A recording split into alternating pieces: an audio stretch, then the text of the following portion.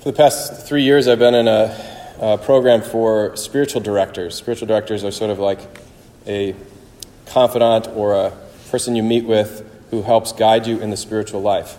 And as priests, that's often what people will ask us for, is spiritual guidance. And I've been kind of surprised as I've learned what it means to be a spiritual director, really, that it's not so much like being the most spiritually wise person who has all the best advice to give. It's just being a person who has a very strong habit of pointing other people to Jesus, okay, and having the ability to recognize when the Lord is working in your own heart or in the heart of someone else, to speaking to the depths and getting them to just stay there. It's really very simple. And I think John the Baptist, in today's gospel especially, is a great model for what it means to be a spiritual director. Every time you see John the Baptist, occasionally he's preaching and baptizing, but normally when we see him, he's just pointing out, I'm not the one. He is. And it doesn't bother him one bit, for instance, in today's gospel, that when he shows John and Andrew, his disciples who have been following John the Baptist, behold the Lamb of God. Look at that they leave him right away and start following Jesus. It just says they just started following him. Oh, the Lamb of God? Yeah, let's go. And then you have this beautiful encounter that is so life-changing for John and Andrew that Jesus turns to them and says, what are you looking for? And they answer his question with another question. Rabbi, where are you staying? Jesus simply says, come and you will see. They say it was about 4 p.m. They just went for a walk with Jesus and then stayed where he was staying. And it was so memorable, they remembered the exact time of day that it was. Not much is said. Nothing is reported of what they talked about. Even less is accomplished. They didn't do anything. They didn't go on any missions. But something radical is happening in the lives of these men. And it's a beginning of a whole new life. For me, it kind of harkens back to the book of Genesis. You remember after the fall of Adam and Eve, and they had been naked without shame, but then after the first sin that they realize their nakedness and they hide from each other and from God. They hide from God in the sense that he's looking for them in the afternoon, because that's normally the time, it says, that he would go for a walk with them when the sun is setting, like about 4 p.m. And he says, where are you? Where were you? And Adam says, I realized I was naked, so I hid from you. Who told you were naked, he says. And then the whole revelation of what's happened, this corruption in the heart of man that has caused us to not be so eager to just simply be with God, to simply share our lives, our hearts, to just be there with him. That's the whole mission. Jesus has come in some ways to upend and to invite us back to this home where it's not about doing, it's simply about being. Remember, he says, Jesus in the Last Supper, whoever loves me will keep my word, and my Father will love him, and we will come to him and make our dwelling with him. There's a great line in one of the talks at Seek, Monsignor Shea. He said, because of our baptism, there is this cavern that God has created in our hearts that he wants to make his home. This emptiness in our hearts, it's the place that only God can fill, but he wants to fill it. He wants to be there with us in it. Jesus says, it's important, the question they say, where are you staying? That's also another important word in the Last Supper. He says, remain in me, stay in me, don't go anywhere. Just be here as I remain in you. Just as a branch cannot bear fruit unless it remains on the tree, so neither can you unless you remain in me.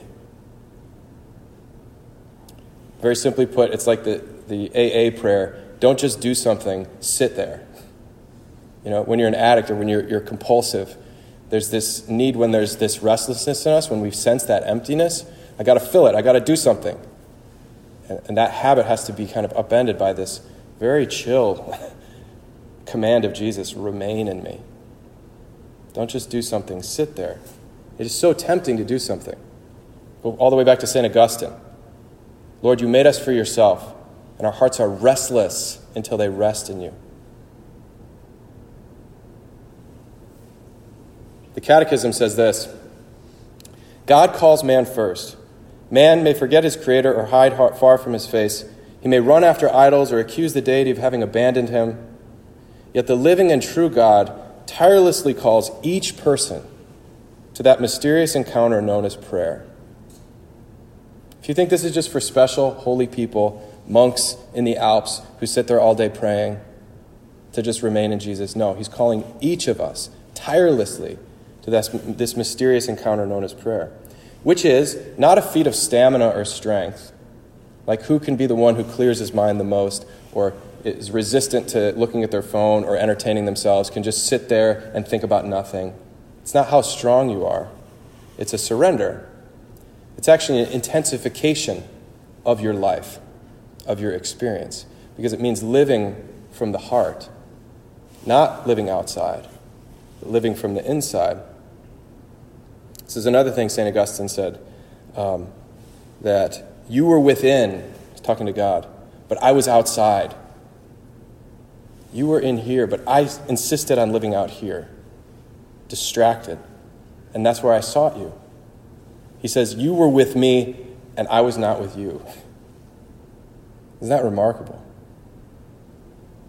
Master, where are you staying? Where are you staying? It's a Christian teaching that God created everything out of nothing. The Latin phrase is ex nihilo. He didn't just take a bunch of stuff like clay and make it into something else. There was nothing, and then God spoke, and there was something. Let there be light. And it's the same thing with you. You were nothing once. You did not exist. And then God spoke some word, and then here you are. And that is what your heart is this nothingness, this emptiness into which God speaks the something that is you. Only he knows who you really are. You don't even know because it's unfolding before your very eyes. Your hearts are the place where this creation is happening, this creativity of God to make the unique person and personality that is you. But I think that nothingness is scary to us. We'd rather fill it with something. We'd rather look outside and be like, maybe that's who I am, or maybe that's what I should be, or what do other people think of me?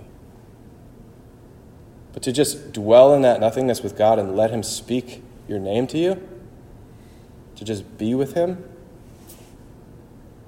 that's prayer, that's living. But how is this practical? It might just sound like Christian navel-gazing, like we're just supposed to all sit quiet by ourselves and just kind of like be there. What are we supposed to do? Isn't life about doing stuff too? Well, actually, it's the most practical thing there is. Because what is it that attracted these men to Jesus in the first place, do you think? It's that Jesus is a man who lives from his heart. He's not swayed by the crowd's opinion of him or the devil in the desert tempting him. Hey, throw yourself off the temple parapet. Everybody's going to be really impressed. He doesn't listen to anything but what the Father is saying directly to his heart. And that makes Jesus powerful and powerfully attractive. Have you ever met a person that lives like that, who knows who they are? Doesn't just try to pretend to be someone they're not to impress people or to fit in? That just is passionately themselves? Father Pedro Arrupe, who was the Superior General for the Jesuits for many years, has this great quote I love. I'll just read it. It says, "Nothing is more practical than finding God. That is, than falling in love in a quite absolute way. What you are in love with, what seizes your imagination, will affect everything. It will decide what will get you out of bed in the mornings, what you will do with your evenings, how you spend your weekends, what you read, who you know, what breaks your heart, and what amazes you with joy and gratitude." He says, fall in love, stay in love, and it will decide everything. There's nothing more practical than what John and Andrew are doing in following Jesus to where he's staying, to just be there with him. So the question he's putting back on us. Where are you staying? Where do you remain? When it's 4 o'clock in the afternoon, the sun is starting to set, where's your resting place? Where do you go to be at home, to dwell? The Lord is inviting you to stay with him.